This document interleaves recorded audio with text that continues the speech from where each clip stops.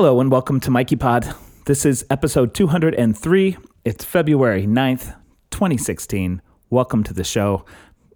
Quick disclaimer. I told you 2 weeks ago I would have a show up that Friday. I didn't. Now here it is. I'm going to tell you again today I'm going to have a show up on Friday because I'd like to get caught up.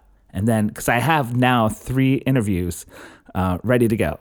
So here's the one from Jasmine Singer, who I adore. She has a new book called Always Too Much and Never Enough. It just came out last Tuesday, and it's great. And I really adore Jasmine. She is the co-founder of Our Hen House. It's a Media Hub podcast, online magazine. They had a TV show for a while. Awesome animal-related stuff. Amazingness. I'm feeling like I want to just get this show over with. Not over with, get this part of the show over with so we can get to the interview because it's really great. So I'd like to talk to you one quick bit about drip.com. I told you about my drip a couple of times. I still laugh every time I say it. I told you about my drip, right? Yeah, it's kind of gross. No, drip.com/Michael Herron. You can join my community there. It's $5 a month. You get a bunch of downloads. You get reflections that I'm doing weekly on the show I'm creating that I'll be performing at Dixon Place here in New York City in October. MichaelHerron.com is my website, by the way. And that $5 a month goes a long way toward not just filling my wallet with money I need so I can do this work. I'm really passionate about doing this work. And you can see a lot of it on my website if you're curious what that's all about. But also just having like people in my corner that are just that interest, just like that small amount of extra interest means a tremendous amount. So those of you that are there already, I appreciate it. If you're joining in the conversation there, I also appreciate it. If you're listening to this podcast, any of that stuff, I appreciate anyone who's like, so blah, blah, blah. Anyway, drip.com. Ghostly International is a record label I really enjoy now more than ever because I joined their Drip. It's $15 a month for them, but it's a record label, so they release a lot of music, and you just get to download all of the new releases as they come, which it's a great deal. And then you get some credits to download past back catalog stuff too. I've learned about a lot of great bands that I might not have listened to otherwise, like this one. This is from the latest album by Beacon. The album's called Escapements, and this track is called Preserve. And after this, we'll hear from Jasmine Singer.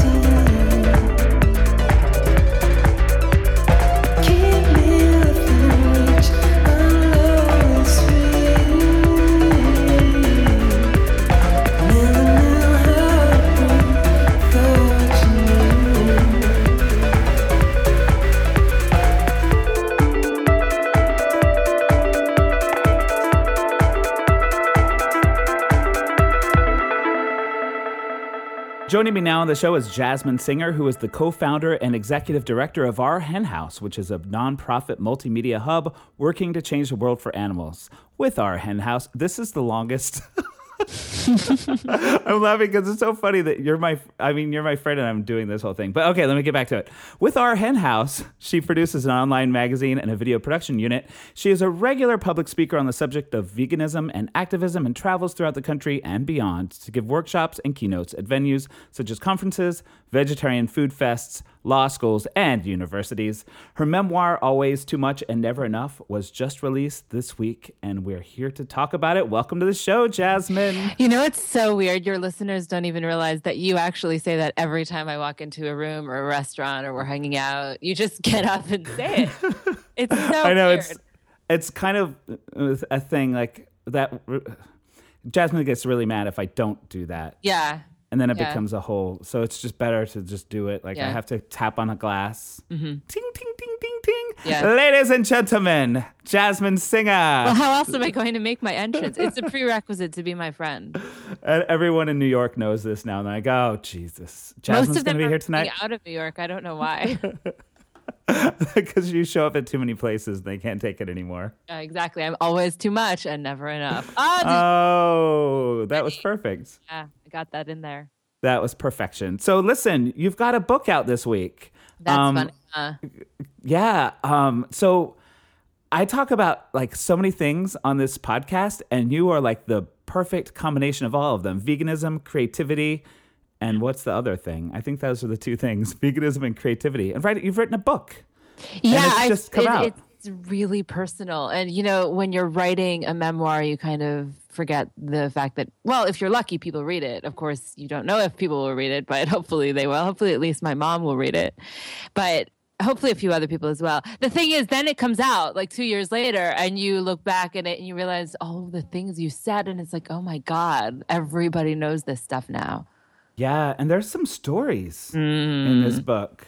Yeah. They got some stories in here. I don't know if they let you read your book. Yeah, I've read my book approximately 87 times.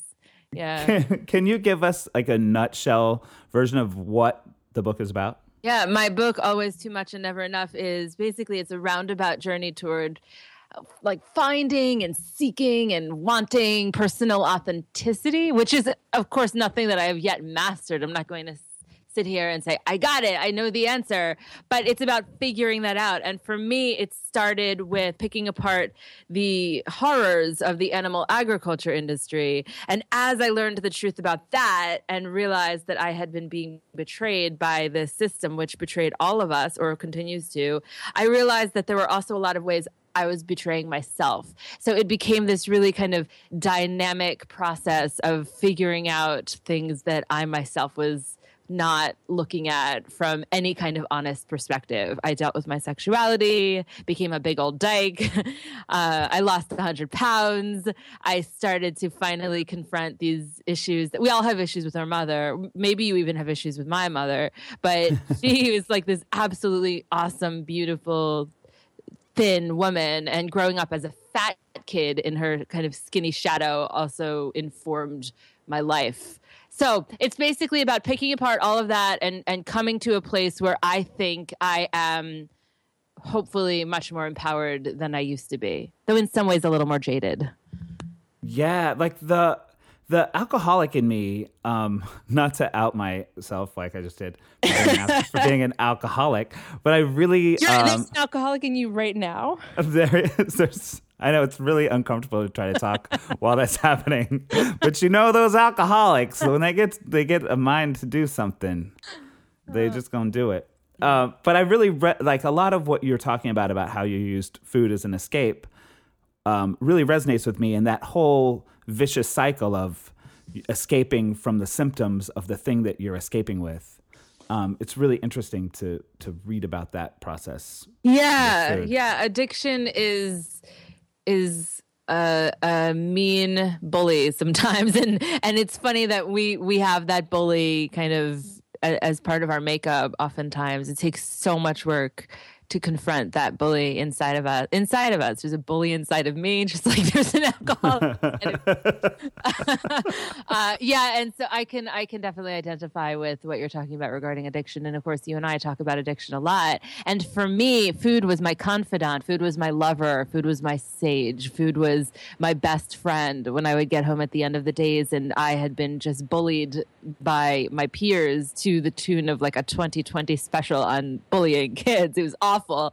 And what did I have that was consistent and always comforting? I had Oreos, I had Cheez-Its, I had cheeseburgers, I had processed junk food that started to not only have an emotional comfort, but also a physical one, because these foods are literally created so that we keep coming back for more. They're blended with the perfect amount of salty and sweet, and they are addictive for a very good reason. Our country is plagued with obesity for a very good reason. The marketers and these food producers know exactly what they're doing. Yeah, like there's so many levels of what's happening in your book, and one of the things I want to ask you, I also want to like qualify by saying this isn't a book about how to lose weight. No.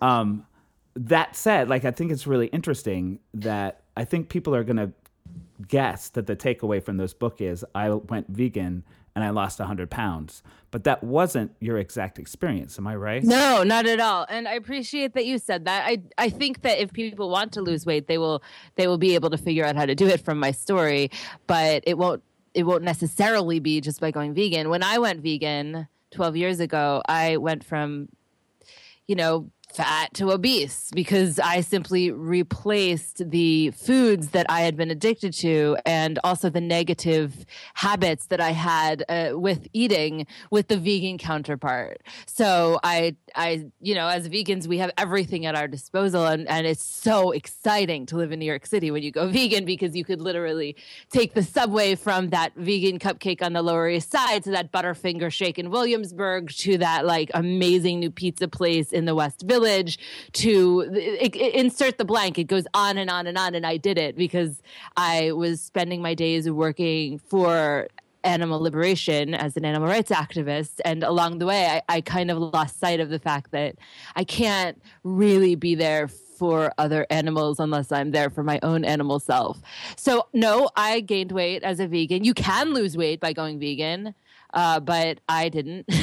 And, eventually over time I started to, I was 30 and I was on my way to heart disease. I had terribly high triglycerides. I was suffering from depression, from acne, from achy body all the time, from just a whole slew of shit. Am I allowed to say shit on your podcast? Yeah, you can say any word you want. Good. Thank you. Shit.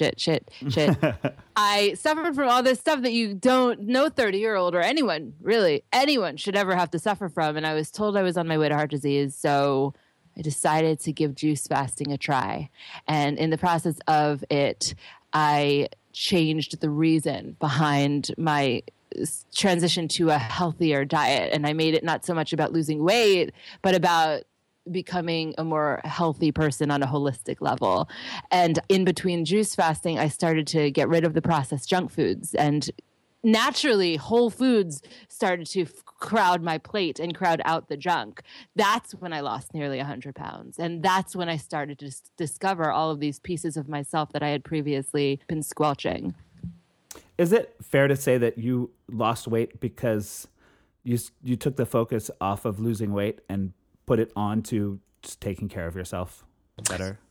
I think that was a really big part of it. I think that in and of itself wouldn't necessarily be the only ingredient, so to speak, to result in weight loss. But that as the primary force definitely was the one thing that I had never done before in my many, many, many tries at losing weight, from Weight Watchers to Jenny Craig to Nutrisystem. And as my book says, I not only went with my mom to her Weight Watchers meetings when I was a kid, and of course she was trying to get down from like 122 pounds to 120 pounds. So, and I was her kind of fat kid trailing behind her playing Tetris with my long black hair. But many years later, I had met a casting director. I was an actor, and I had met a casting director who was like, "You need to lose weight. Come with me to Weight Watchers meetings." And I had a crush on this casting director, so I went with her mainly so I could spend time with her. And I was I was closeted to myself at the time, so I didn't really know what was going on. But in retrospect, it is crystal clear. Anyway, eventually I lost enough weight that Weight Watchers hired me. So there's stories in the book about going from the kid who like wouldn't go to Weight Watchers to the adult who was hired by Weight Watchers.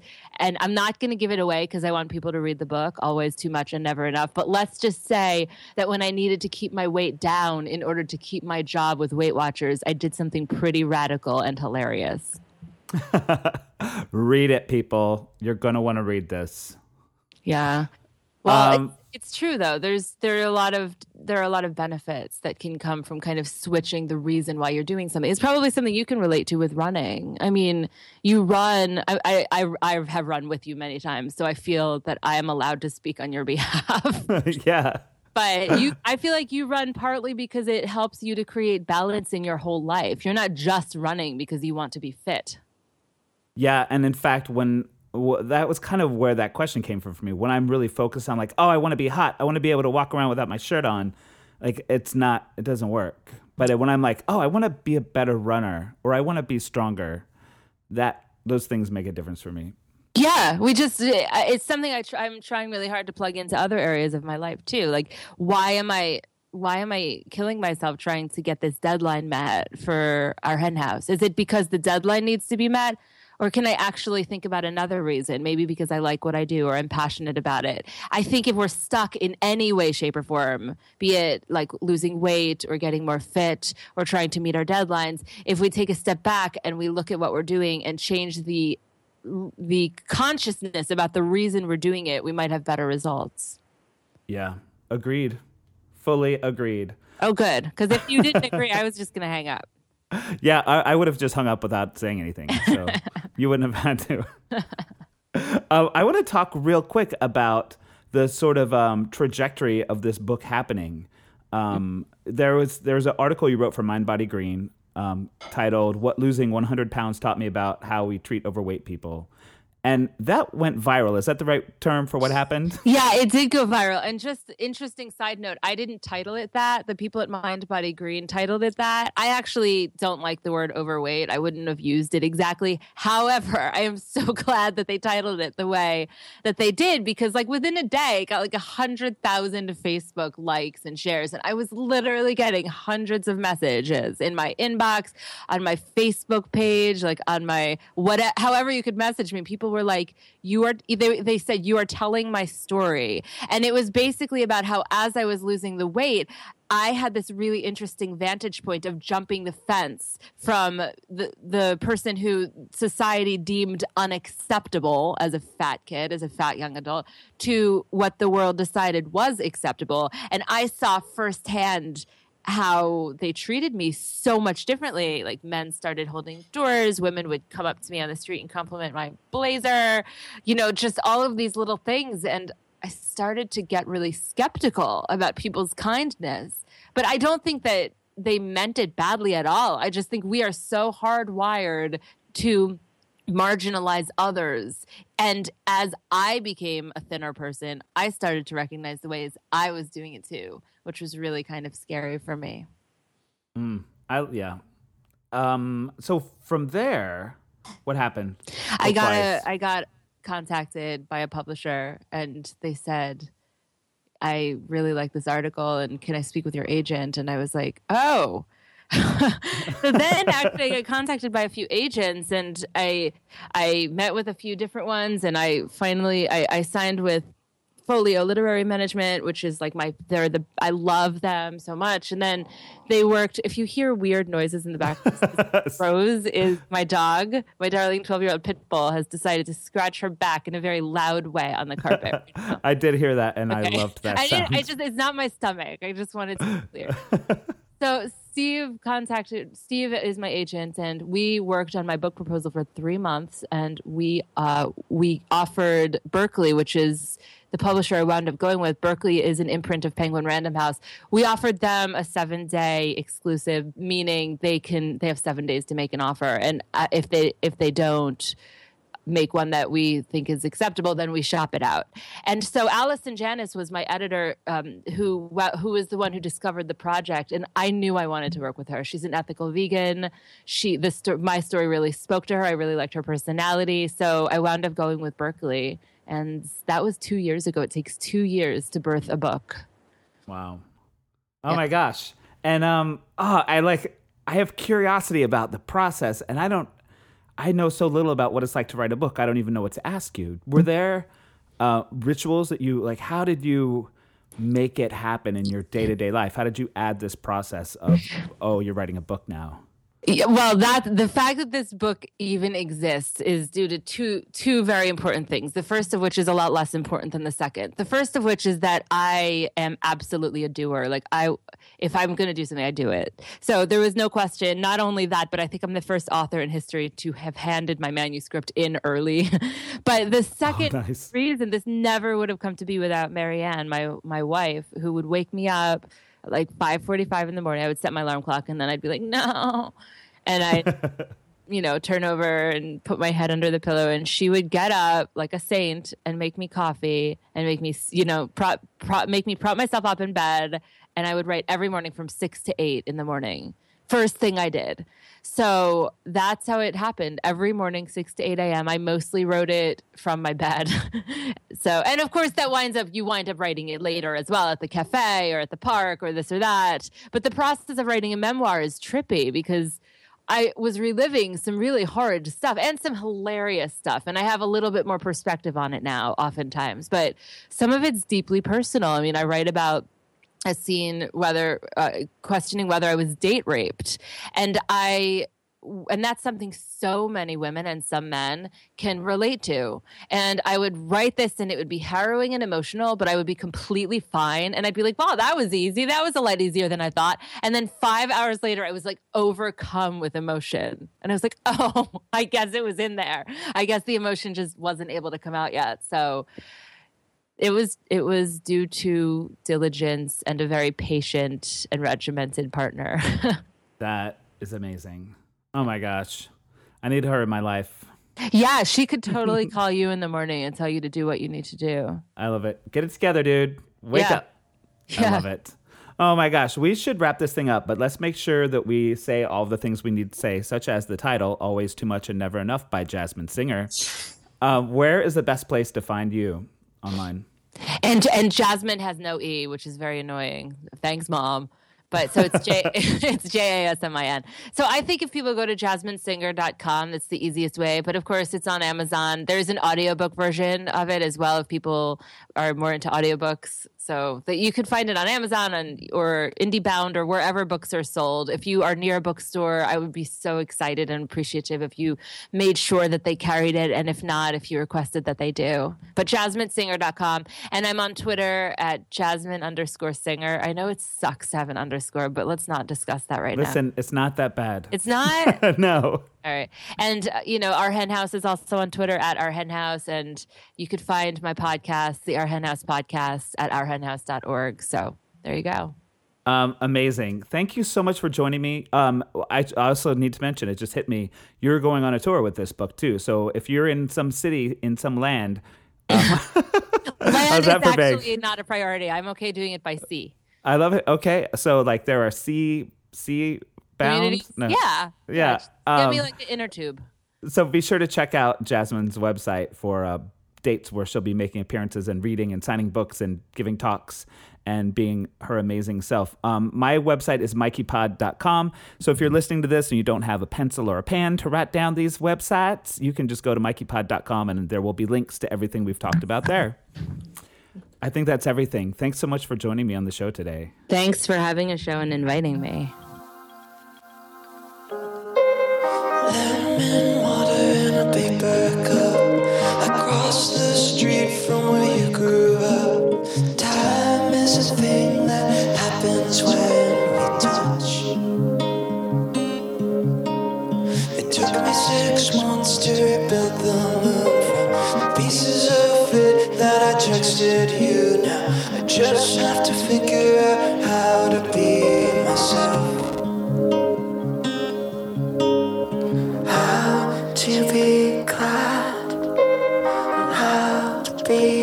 alone, how to be glad, how to be alone.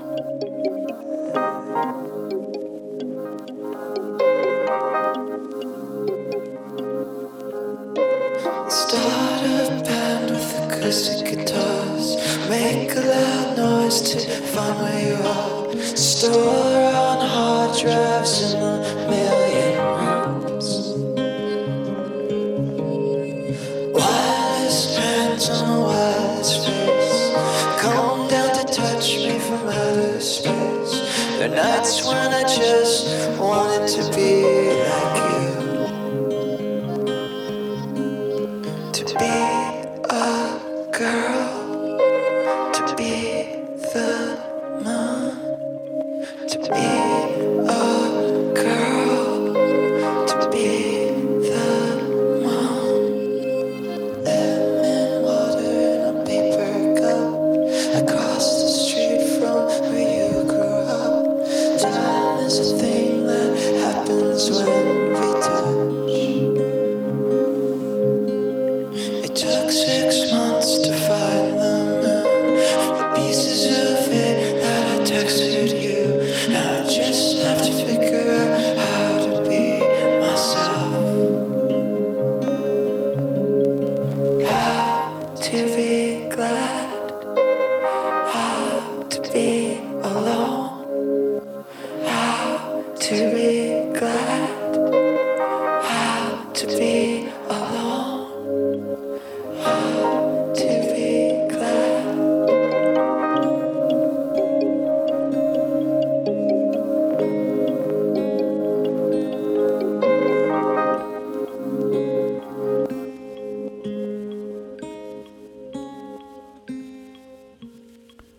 From their latest album, Everything Reminds Me of Something Else, that was Rua with The Moon. That's my friend Adam. So happy he just sent me that. It's a brand new album. It's Adam Roxar, and he is pretty brilliant. And I learned so much from that guy. He's Ableton / Max guru. He's been on the show before, a while ago. Anyway, thanks everyone for listening. MichaelHeron.com is where you can find more about me. Check out MikeyPod.com for more information, links, and everything you need to know about Jasmine if you didn't write things down when you had the chance. You had the chance. I ran out of things to say. Thanks for listening. If the Lord is on my side, I'll have another show up this Friday. And it will be featuring Ray Spoon, who is another brilliant musician. Yeehaw. Talk to you guys on Friday? ?